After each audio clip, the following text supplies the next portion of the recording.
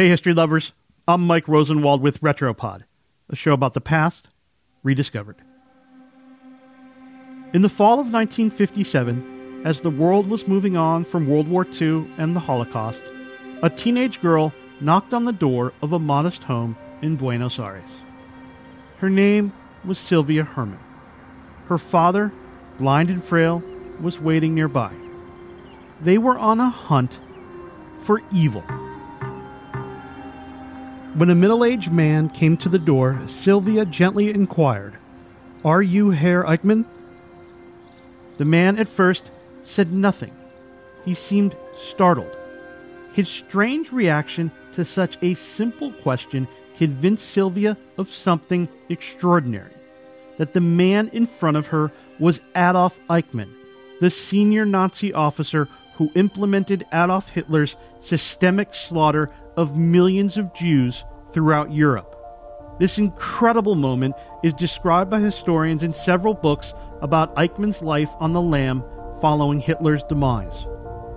It's also depicted early on in the recent movie Operation Finale, which depicts how Israel's Mossad intelligence service captured Eichmann, played by actor Ben Kingsley.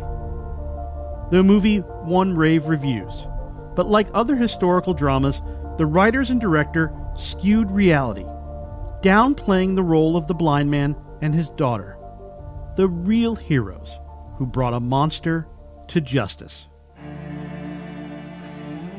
After the war, in 1946, Eichmann escaped from the Allies and bounced around Europe under different aliases.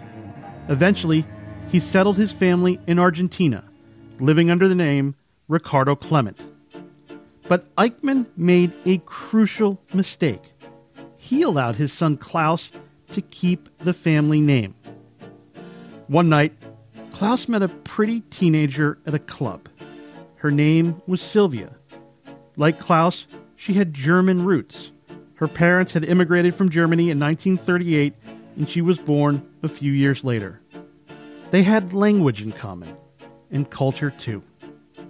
After they began dating, Sylvia brought him home to meet her father, a pensioner named Lothar.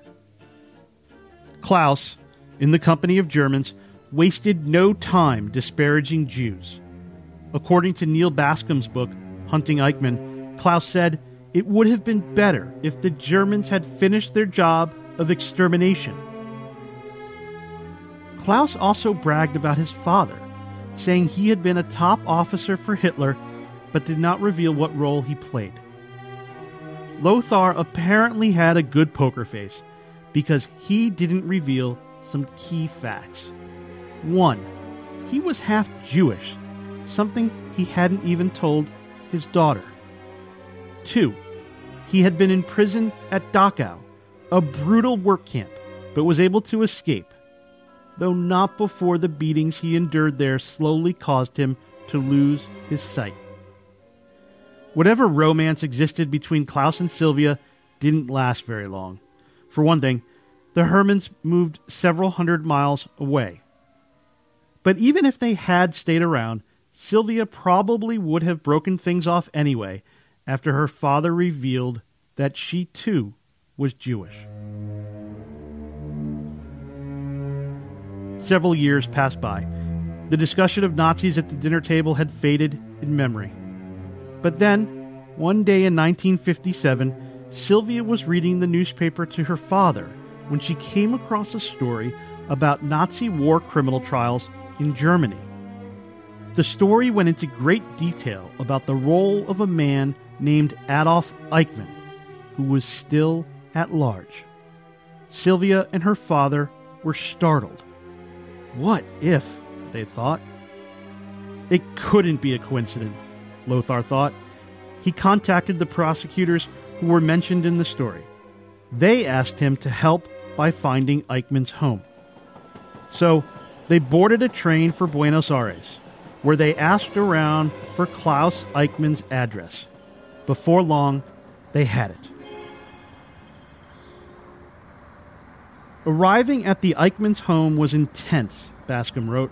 Sylvia had no protection with her when she knocked on the door.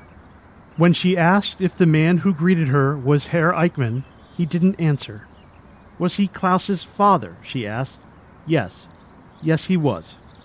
Still, the Mossad didn't believe the blind man and his daughter actually found Eichmann. But after the agents got another tip from an informant whose identity is still a secret, they launched an operation to capture him, grabbing Eichmann in the dark of night, then bringing him back to Israel for a trial. After the mission became public, the blind man and his daughter received little to no credit. Lothar had to fight the Israeli government for a promised reward. As for Eichmann, he was ultimately convicted of his crimes and drew his last breath in a noose. I'm Mike Rosenwald. Thanks for listening. For more forgotten stories from history, visit WashingtonPost.com/retropod.